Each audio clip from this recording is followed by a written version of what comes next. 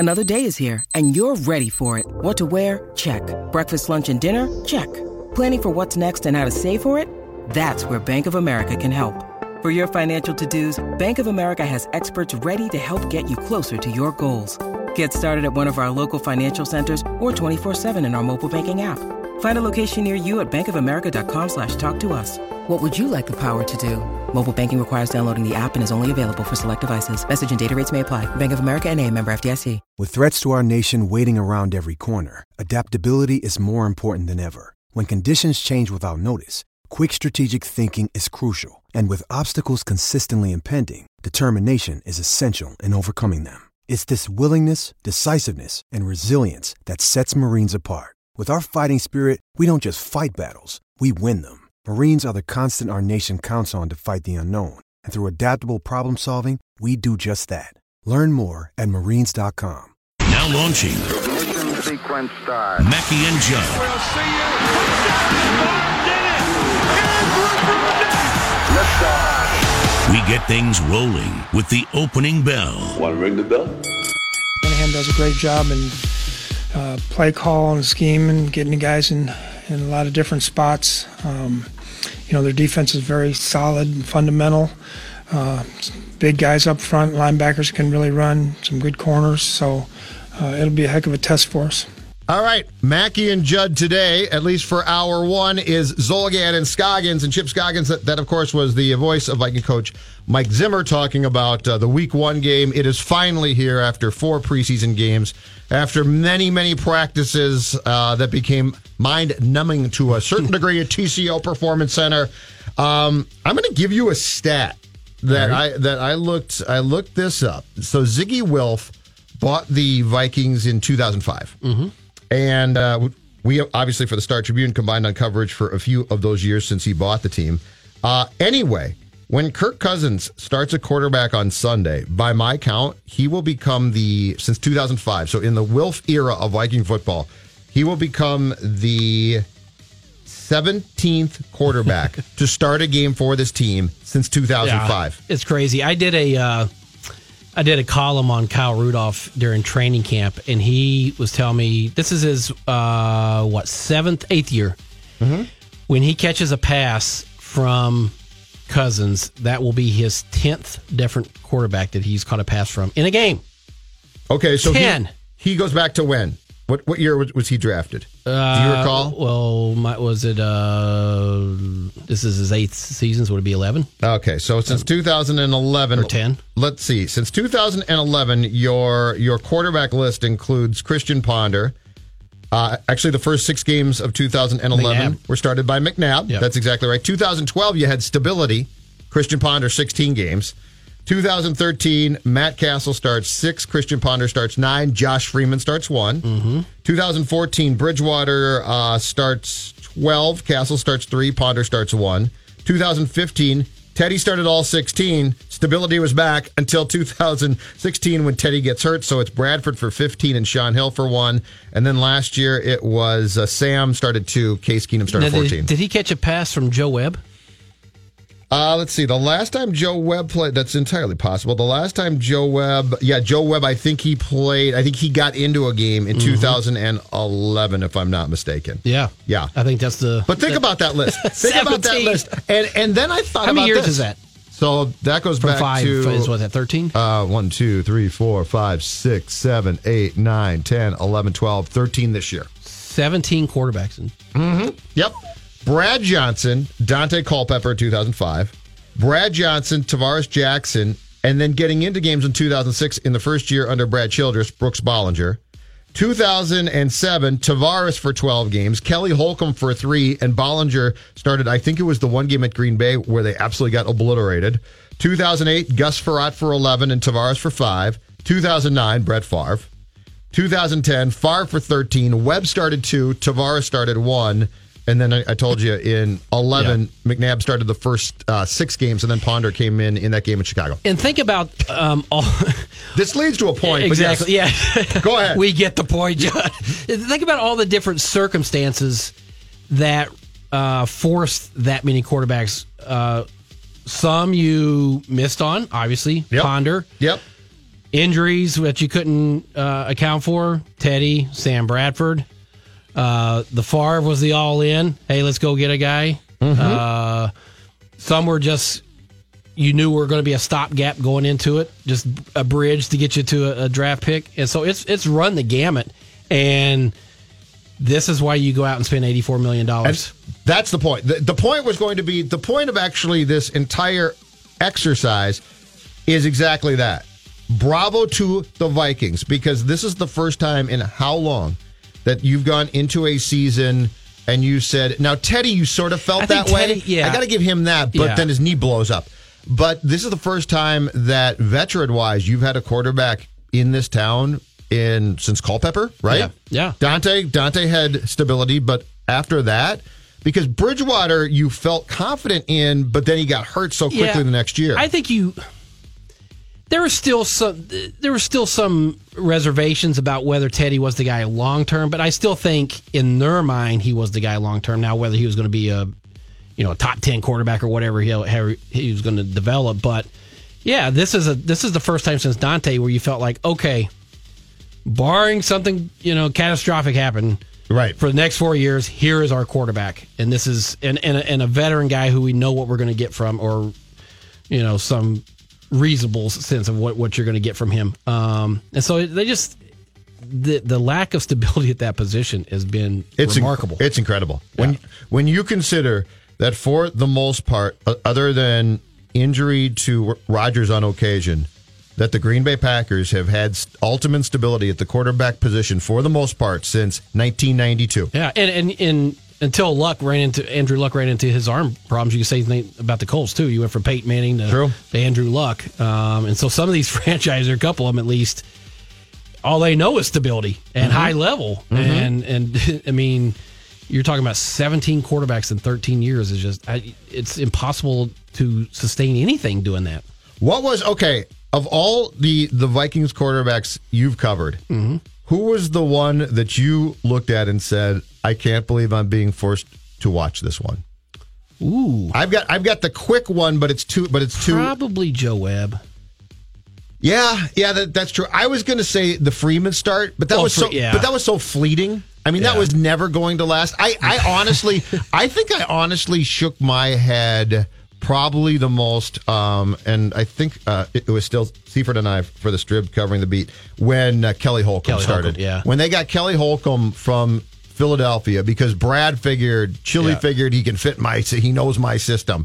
And I watched Kelly Holcomb start, and I thought, this isn't even close to being realistically workable. We've covered a lot of bizarre things in games with the Vikings, but the Josh Freeman Monday night, was it a Monday night or Sunday night? But it was a Monday night game at Giants Stadium. That one felt like Twilight Zone, because as it went on, you're like, what exactly is happening here? Like, what is this? I'll tell you what it was. There's messages being sent. Utter panic. Well, it was Spielman and Frazier in not been on the same page in a duel of panic. Well, Frazier, if something was happening that we'll never know, but somebody was sending a message. Oh yeah. And if you recall, going into the 2011 season, when Les and Rick had sort of shared powers, Les's whole thing was, I need another veteran QB. Go get me a veteran, which was McNabb, who showed up looking like a left guard. And threw a lot of bounce passes. Yeah. Oh, yeah, to Poroshenko. And then Rick said, no, I'm going to draft one. But between the two of them, they both got it so damn wrong, it wasn't even, nobody even came close to actually getting the answer right. But I remember that next day in Frazier's Monday presser, I mean, the whole thing was, Les, like, who signed off on having Josh Freeman throw 55 passes or whatever the number was? I mean, he was here a week, right? Yes. 3 days, and we're going to have him throw 48 passes. Like, and the answer was, I'd still like to know to this day, what was the answer? I can't even remember, but I don't. What do you say? That we thought he was ready, or I can't even remember what it was. But I think, by heart of hearts, they were saying, okay, you want a veteran quarterback? Here you go. We're going to let him throw the ball. Okay, the only twist... And he was throwing it in the stands. I know. Unbelievable. Well, it was just sailing all over. It became a comedy. Yeah. Like, it was sad to watch, and it was pathetic, but it became a comedy. The only thing I'll tell you about Josh Freeman, and this is what I've never figured out, is in 2009, when he was coming out of K-State, my understanding was Rick loved him. And Rick wanted to draft him.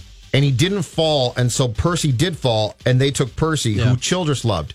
But the only thing with Freeman where I've never completely known to if I can absolve Rick is his fascination with Josh Freeman in 2009 was such that I've always believed that somehow he was involved in the decision to be like, well, Josh Freeman's out there, let's go get him, let's try this. Yeah. But well, you look at Les it. I mean, desperate. if you look just like the physical part of the size and all that, you're like, all right, but there's a lot more to it than that.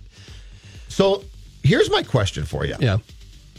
So this is the Vikings are coming off their most successful season since 2009. What is your level of confidence in this team, Chip Scoggins, going into the opener on Sunday, as opposed to, and at this time, wipe away everything that happened, all right? Mm-hmm. But in 2010, when that team returned, I believe every starter, including Favre, what is your level of confidence going into the game for Sunday as opposed to what it was going into the Thursday night opener in 2010 when we all had expectations? I think it's very similar.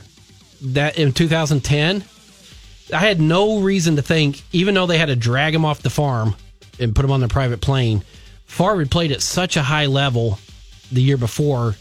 You weren't thinking, well, he's just going to fall off a cliff now, because look at how he played that year in 2009. He had one of his best seasons statistically, maybe his best. MVP type season. Yeah, and so you're thinking, okay, everybody's back except maybe the warning we should have seen was Sidney with showing up and needing surgery. Yep. But even so, you still had Adrian, you still had Percy, you had all these guys that were back, and so I had a very high level of confidence that okay, they're all in, they're going to make another run at it, and I feel the same way with this team. Offensive line, that's the one area where you're concerned. You're like, okay, I don't know how good they are, and that's kind of the key to this. But you look at that defense; they should be a top 3 defense, I think. You're adding Dalvin Cook back to the mix. You got 2 really good wide receivers, a good tight end, a franchise quarterback, and so I think my expectations are the same. This is, if you don't get to the Super Bowl, it's going to be a disappointing season. I'm with you on the line completely. That frustrates me, and I don't get it. But besides that, where I think Spielman did learn a little bit from 2010 to now is I really like the fact that they did not say, this team was really good, let's try to bring guys back. I like that. Yeah. They went out and got a quarterback, and as difficult as the Robinson cut probably was internally, I think it's absolutely the right move. The difference, Judd, is that was a last hurrah for that team. That Absolutely. team got very old. They were old coming back. Their nucleus, their best players were mid-30s, some late 30s, quarterback 40. Yep. This team, their nucleus is 27 to 30, 31. So it's not like that window was very open, just a hair. You had to do it this year. You knew it was going to get torn apart and blown up after that season. This one, you feel like, okay, here's their window. Yep. Their nucleus is together for a while now, 3-4 years until you have to kind of recycle the roster. And I recall going back to 2010, we all thought at that time, well, this is great. They're bringing guys back. That team was good. And the one thing that I learned that year was football players, and I should have known this, but I didn't think it through. Football players age so quickly, and you can't necessarily recapture. Football might be the toughest sport to try and recapture glory of a year past. It is, but in defense of them, I don't think you could have looked at that and said, "Well, that was it. We're going to blow her up." We tried. It didn't work. Up, but I like the change. But I like the fact that this team made changes. Yeah, they made changes. But I'm not saying blow it up. I'm saying changes that make sense. And hey, listen. The QB change is taking a chance, but I like it. But the problem is, that's the biggest one. But you look at like the nucleus of that team: Hutch, Kevin, Jared, Antoine, all the guys. They were older players. You look at this group: Harrison, Xavier, Linval. They're not ancient, right? They're not 35, 37 years old. Because they're doing a good job, too, exactly. of that's allowing guys to go. That's the difference. The B-Rob cut, to me, was very telling of where this franchise is now. Because in 2010, or heck, in 2015, he doesn't get cut. They don't cut him. For sure. But they're now at a stage where I think they're confident enough. And the thing I like, too, is this team has clearly made a decision, especially on defense. If we're developing a player, and so now the decision comes, do we keep the aging player or the developing player?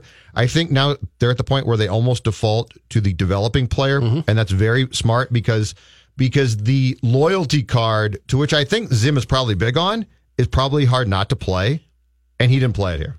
Yeah, and Spielman has said this a couple times. I know he said it to me privately or when I was doing a column that you have to know a year before versus a year after on a player, and that's the tricky part in the NFL in terms of when to pull the plug, a year before versus a year after. And everybody loves Brian Robinson. He's a great person. He's done great things for the organization. But if you feel like you're going to get close to the same production out of a young guy who's 10 years younger, you're going to go that way. And I'll give you one name, and I like the guy a lot, but they probably were loyal for 1 year too long. Chad Greenway. Yeah, I like Chad a lot, especially when they're taking pay cuts. Yeah, well, right, but I think with Chad, if you went back and asked that entire camp, would you do it again the same way? I think they'd probably say that second to last year. In fairness to both sides, probably should have been last year. It's hard though when you have just an outstanding quality person like that, absolutely, who's done so much for your organization. Not only on the field, but in the community. Absolutely. It's hard to do that. All right, let's take a break. TCL Broadcast Studios. Mackey and Judd for hour one at least. Zolgad, Scoggins, and Chris Long of Channel 5 to join next.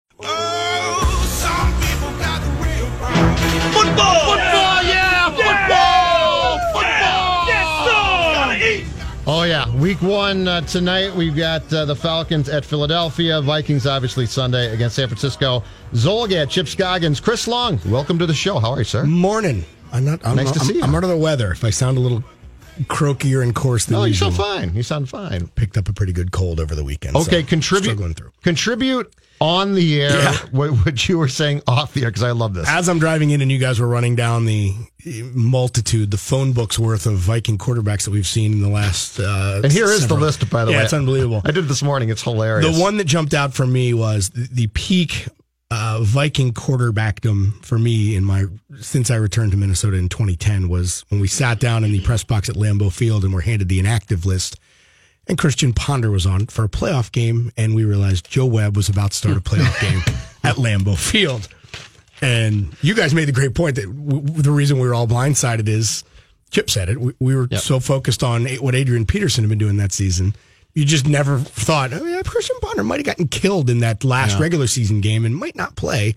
And he didn't. And Joe Webb started a playoff game. That was the first playoff game I got to cover. Is it really? I was all excited. Well, since coming back. That wasn't much. When I was in Duluth, I got to do the 99 game. Okay. And all that. Oh, you didn't get much then? No, well, memories. Green Bay, man. House of horrors at times. When you saw Ponder warming up and he was throwing pop-ups that day, you're like, he's not going to be able to play. And here comes Joe. All right, so Chris, back to you now. The question I asked Chip, this is as confident, and if you go back to the start of 2010, so let's forget all the crap because it was terrible. But at the start of that year, we all thought to ourselves, this is a Super Bowl type team that at the time returned all its starters from 2009. What is your confidence like in this team compared to that one as far as expectations go? Well, here's what's interesting, because I came in after that year. Okay. I moved up 2 weeks after that Super Bowl. That would have been the Vikings. Instead, it was the Saints. Mm-hmm. I remember when Favre came back, when the covert ops were sent down to Kin to grab him. I don't know what you're talking about. They were just working on kicks. Right. Specialty kicks. Gimmick plays, damn it. First thing I remember is... Get the story right. This is about the silliest thing I've ever been a part of in my life. But I just remember, Brett's back. Yep. One more go. Mm-hmm. It was a different feel because I think you nailed it. When I think that team, you realize they were on... The reason Favre had to come back is the window was closing quickly. And I guess you look back, if you do revisionist history, you wonder if Favre had said, you know what, I'm good. I'm done. Could they have blown it up and sort of recovered more quickly? And we wouldn't be having this conversation about the strangeness over the 8 years in between that and last year's success. I think it was that one more ride, not just for Favre, for that whole team. And boy, just for sure, just overshot. We did it. The coaching staff did it. The management did it. The fans did it. The odds makers did it.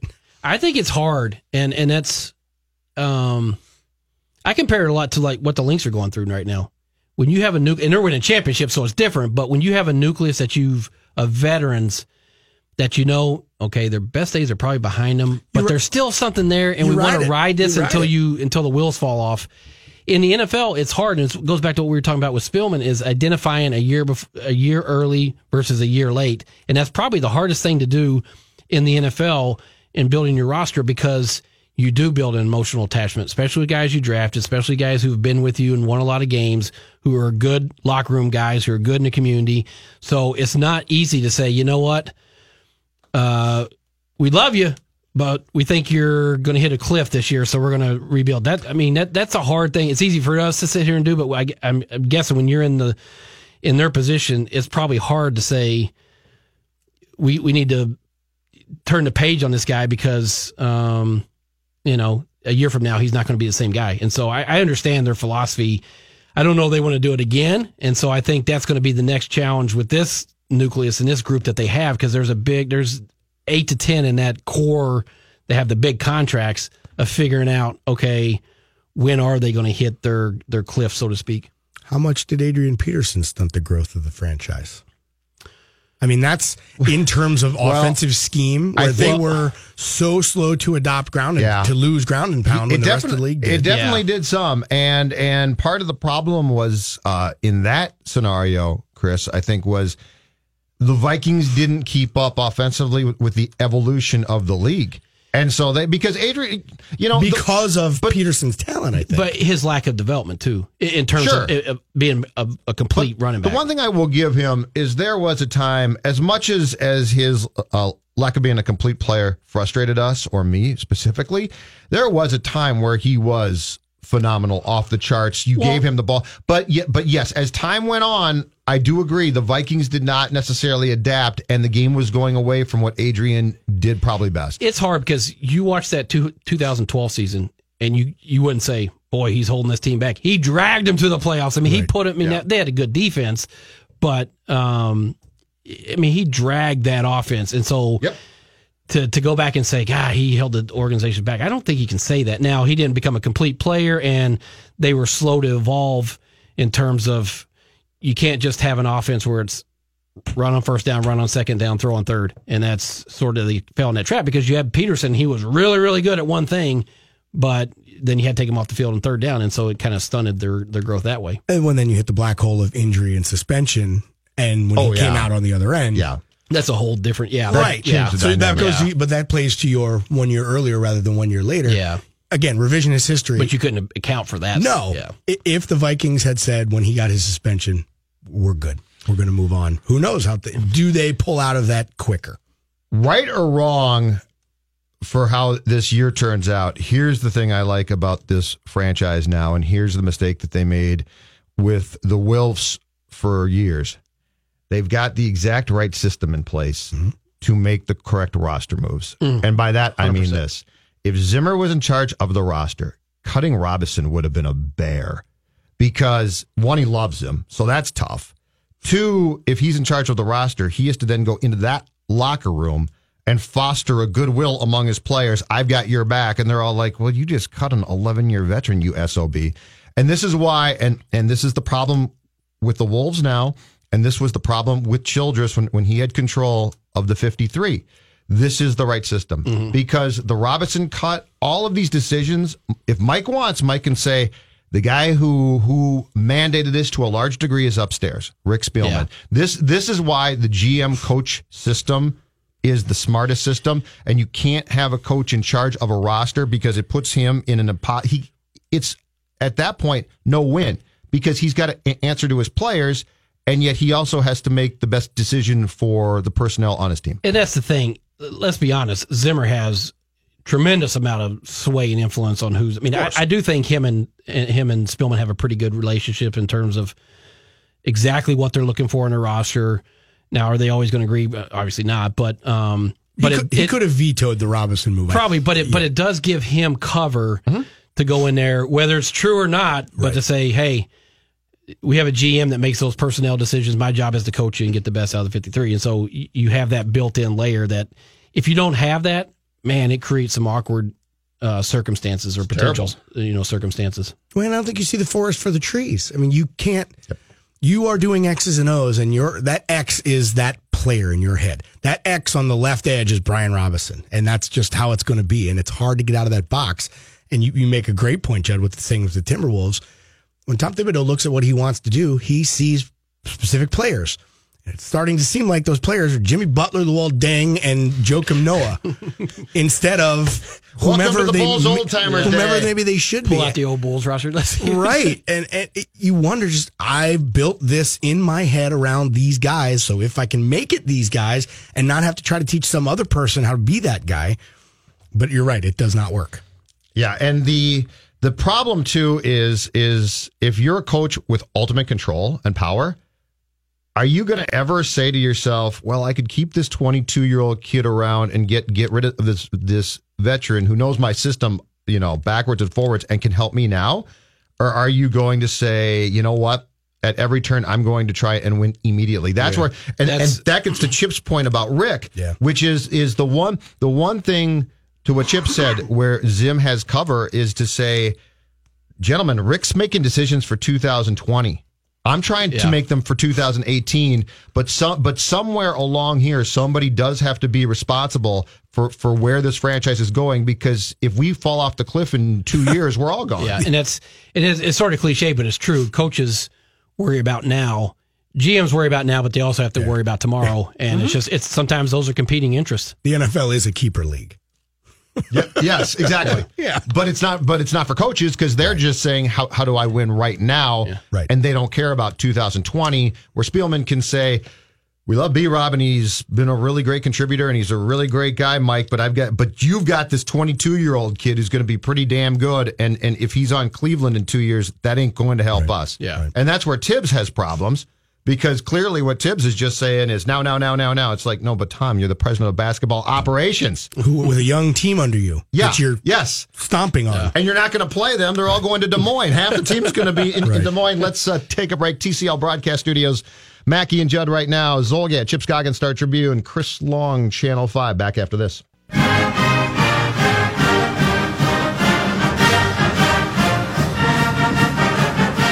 Mackey and Judd right now, TCL Broadcast Studios. Zolgad, Chip Scoggins, and Chris Long, fresh back from his return. Not fresh. South Bend. Not fresh. I could have told you. That ain't Rocky Top, but we'll listen to it. We'll play it next. Rocky Top's up there. We'll play it next. Well, we ordinarily one of the best fight songs. I'm sorry. That's my fault. I'm sorry, Chip. We didn't play Rocky Top. Yeah, Judd? I think we just heard the best one. Wow. One of? It's a throwdown. Hey, go ahead. You guys duke it out. One of. I'll just sit back and watch. It's up there. Top 5. Well, what about the Gophers? Oh, never mind. Good one. Gophers. Good one. That's one of the great things about college football. Just the fight songs, right? Oh, yeah. Oh, absolutely. Absolutely. All right. You were in South Bend. Yep. Notre Dame, Michigan on Saturday night. I'm going to count it as my first visit to South Bend. It was my second. Yeah. But the first time I went was, what year was that? 2012. They played Alabama for the national championship. It was pouring. It was 45 degrees. We quite literally tailgated by standing under the tailgate of our car because it was pouring and miserable. And we just sort of went into the game, and it was survival, fight or flight, body instincts. It was not an enjoyable experience. So that really didn't count. So this kind of was my first real trip to South Bend. It's a Saturday on the fall and a game day there is, it's got to be a bucket list. If you care anything about college football or just having a good time and just seeing how glorious a campus on a Saturday on a weekend, it's as good as it gets. I'll say that. There were 3 of us, and 2 of us were big Notre Dame fans, and the other guy was just kind of there for the experience. And he was sort of the guy I was using as the barometer, and he must have said 5 times, like, this is amazing. Yeah. Like, this is incredible, everything that goes on. And the thing that's great about it is, like, and we talked about last week, like, why I love college football. You can go to any place, where it matters, where it's big, around the country, and it's different, but you get that same experience, that same being on a campus where there's a ton of people in the tailgates. So top 5. if you guys were to put together a top 5 college football experience list for a poor sap like me who's grown up here with Golden Glove football. I haven't been to that many. I've been to a lot, so I say Notre Dame, Tennessee again, and then you got the Volunteers from Tennessee. I got to be honest with you. You go around the Big Ten, Penn State's fabulous. Ohio State's outstanding. Well, and then the SEC. Nebraska's incredible. And then the SEC, Georgia, Alabama, Ole Miss, LSU at night. And you know what it is? College towns. Yeah, almost sure. Any Oklahoma's great. Town.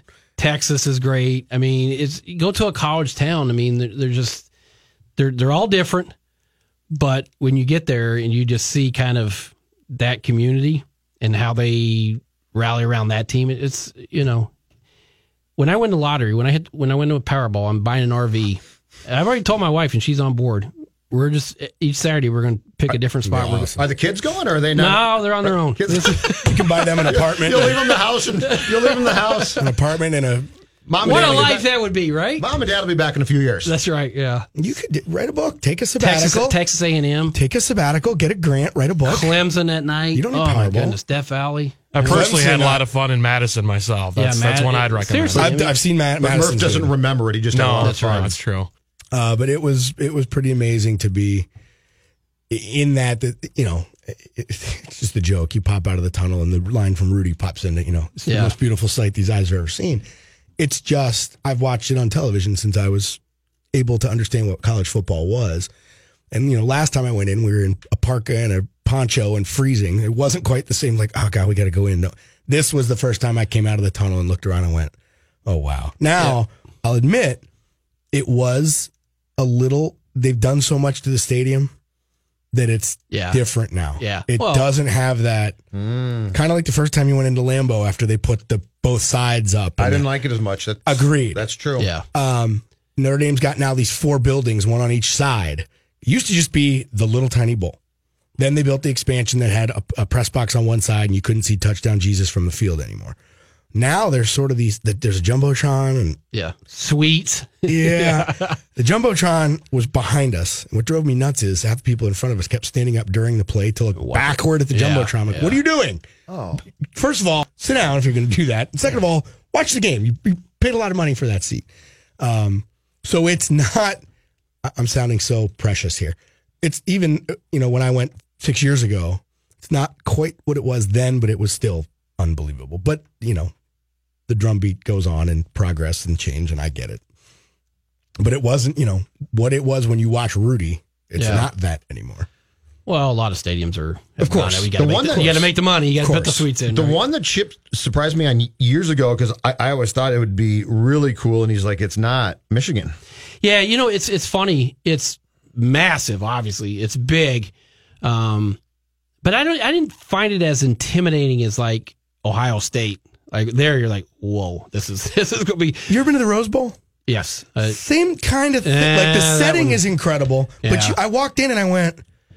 I don't know. I had goosebumps. I mean, I was there for the Reggie Bush, Vince Young Rose Bowl, and when that sun sets over those, oh my God! I was there for a meaningless. But Rose you Bowl. know, it's funny. Years ago, Gophers played at Michigan, and they have a golf course right next to the stadium, and that's where they park all the cars. That's where they tailgate on the golf course. It's like $25 a pop. Get on there, and there's a big, huge window in the press box at the end of it, overlooking that, and it's right next to the visiting athletic director's office. And I always like to go and stand there and watch the people tailgating and feel jealous before the game while I'm killing time. And Joel Maturi came out when he was the AD, and we were just standing there looking, and it felt like there was a billion people there. Yeah. I remember looking at him and was like, different, ain't it? This is big money, huh? And we were thinking, how much do you think they make just on the parking of that on that golf course right there? I mean, the difference when you go to these places, Ohio State, Penn State, Michigan, and you see just how important and how big and how many people and the money they bring in versus what you'll see on a game day at the Gophers, it just feels night and day.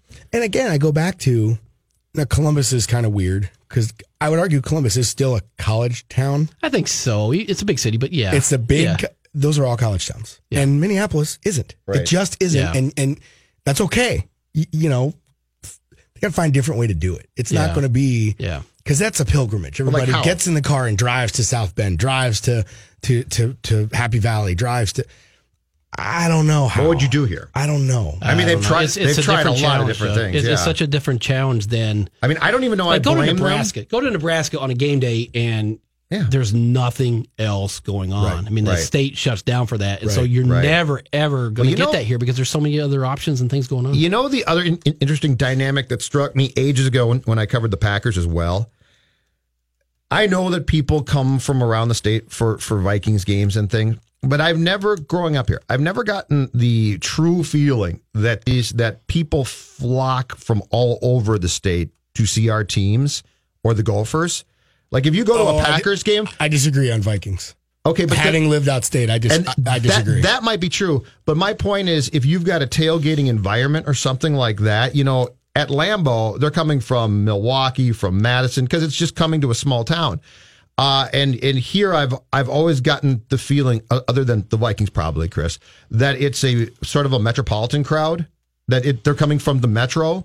And so I've never felt that this is as big of a sports state gathering. That's true. You're not part of the tailgate atmosphere is you have to drive. Yeah, at least a distance. Sure, I agree with that. Yeah, 100%. I don't know. Like for Gopher football, people coming from Duluth or and I don't think they are. I don't know. Or Rochester. I don't think they are. That's the one thing that's cool about Penn State, and it's hard to get into. Yeah, but when you land up on a mountain and then you're driving to campus, I mean, it is miles, rows of just RVs. People from all over come and park there. It's the weekend. You'll get there on a Friday morning or Friday afternoon, and it seems like they've been there for 2 days. They're out there in the lawn throwing football and grilling. It's incredible. Yeah, and that's awesome. It's awesome. It's incredible. Even that at Missouri, we got that because, and I can say we, because Chip and I went there. Everybody's coming in from St. Louis and Kansas City. I think that's the difference. What I'm talking about. No, and here you don't have that. If you're taking the light rail, it's not the same. Or if you're coming from like us, SLP, right? It really doesn't have the same character to it as if you're coming, like Chipper just said, from Duluth. 100%. But I do wonder if that's because of the college town thing. Yeah, you have to come from somewhere else. There's not that many people there. That's right? exactly it. Yeah, but I don't know. I don't even know if I fault the Gophers for that. Like, it would be nice if they won. Don't get me wrong. I'm not absolving them for the fact that the program is far too often bad. But as far as like how do you develop that dynamic on that campus, I don't know. Yeah, and I think about like. Does the city? Let's think similar, like Georgia Tech. I was going to say exactly that. Georgia Tech. What is their game? I can't. Or Texas. But do they have? Because Austin's do. But do they have that? Austin's, yeah, that's. But are people doing that? Are people just coming to the town, or are people setting up shop at the stadium? I don't know because I've never been. I think more like Georgia Tech, Northwestern, places like that. And Northwestern's nothing, right? They're like that's just. I've been to games there where you could count with your hand. Yeah. You know, I mean, But if you're the Gophers, I mean, do you have a different? I don't know. I mean, they do sell lots and tailgate spots, but I mean, do you have a different dynamic to it? Do you shut down more? I don't know. I'll give you one that I know of that is an exception to City School. University of Washington is right there in Seattle, and has a big on-campus pregame culture. Yeah, and it's but it's not as. I don't know. It has as many sporting options as we have here in maybe Atlanta. Well. You get Seahawks. No, you're right. You know. You're right. I don't know, but Atlanta's tough. But I will say that is a unique challenge that a lot of schools that are they're the only show in town. They don't have to deal with an NFL team, an NHL team, a pro. Right. So. I think the starting place is start winning a lot of games, and let's see what happens. Yeah. Make a Rose Bowl, not in the BCS, but just make a Rose Bowl the year that it hosts a big, that's got a Big Ten team in it. Let's start with that. Yeah, winning solves a lot of problems. Let's start with somebody in Duluth saying, "Oh my God, Gopher football is good for the first time in my life, honey. Let's drive and see a game." Well, remember, 100%. Start there. Their team's contending for Division II national championships. I don't care about your Duluth teams. I don't care. Just telling you. I don't care about you. St. Thomas is good too. Perhaps I should adopt them. I'm just saying, if you want to go do the football thing, but drunk Catholics. If you want to go do a football thing, drive 20. Now you're advocating people leaving town to go up to Duluth. If you already live there, you're going to drive 20 minutes and watch that team as opposed to 2 hours. But you've got to incentivize people to want to go. Sure. Like you've got to do something. This either with Fleck has to work, or at some time you've got to have people say that program might be worth watching. Because it's not fair. You certainly can't bag on people from Rochester for not coming to go for football games at this point, because I don't, Jerry Kill moved the needle. He won the hearts right away. Yeah. And then started winning on the field. And we can talk about whether that season was lightning in a bottle or whether that was the beginning of something. We'll never know, unfortunately. You saw it. You saw people buying in a little bit. And I think if/when PJ Fleck starts to turn it around, you'll see it. I don't know that it will ever get to the hallowed fan culture that we've talked about in these other places. No. Not in my lifetime, it won't. If it ever does, not in my lifetime. I would be surprised. I don't know how. That's what I'm saying. I don't know how you would, but you could still get it. So there's 50,000 people there, 50,000 seat and make it fun and a hot ticket. Here's what makes me glum and sad when they're playing Iowa and they can't even sell that game out. Wisconsin didn't sell it. Okay, but that's the type of stuff. And you used to be able to not get a ticket for those games. Correct. Yeah, that makes me sad. Outdoor football, college football, outdoor Saturday afternoon, and you're playing a border rival and you can't sell out. That's I looked it up, Judd. Last year, Wisconsin drew 47,000. You can't get 50,000 seat for Wisconsin. Exactly. Did they overshoot the romanticism of outdoor football? Especially because those games, Wisconsin games late in the season, do people look at it and go, oh, man, it's going to be 20 degrees. I'm not going to second. I mean, the season's over by December. But I'm saying those two, but it can be cold in November, but I mean, it's not like it's... The Gophers, to me, have played pretty consistently one pretty cold game per year. Yeah. But Chris, I mean... Just asking the question. I wasn't saying. Here's my question, and here's what I want, and I don't know if this is possible, but if I was the Vikings, I would move to do this. Big-time college football preseason game in U.S. Bank Stadium, like Jerry World has. Yeah, but and I'm not talking to Gophers. But who would you get? Is it the draw? I'm not talking to Gophers draw game as Jerry World.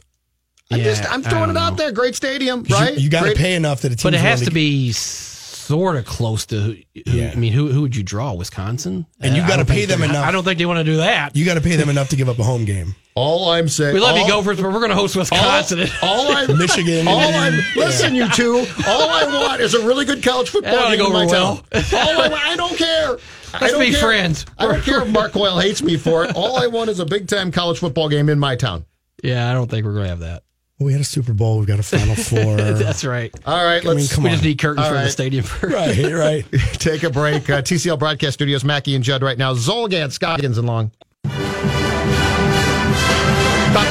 Now we're talking. Now are you happy? It's not bad. Now we're talking. I got you, Chip. Not bad. It's up there.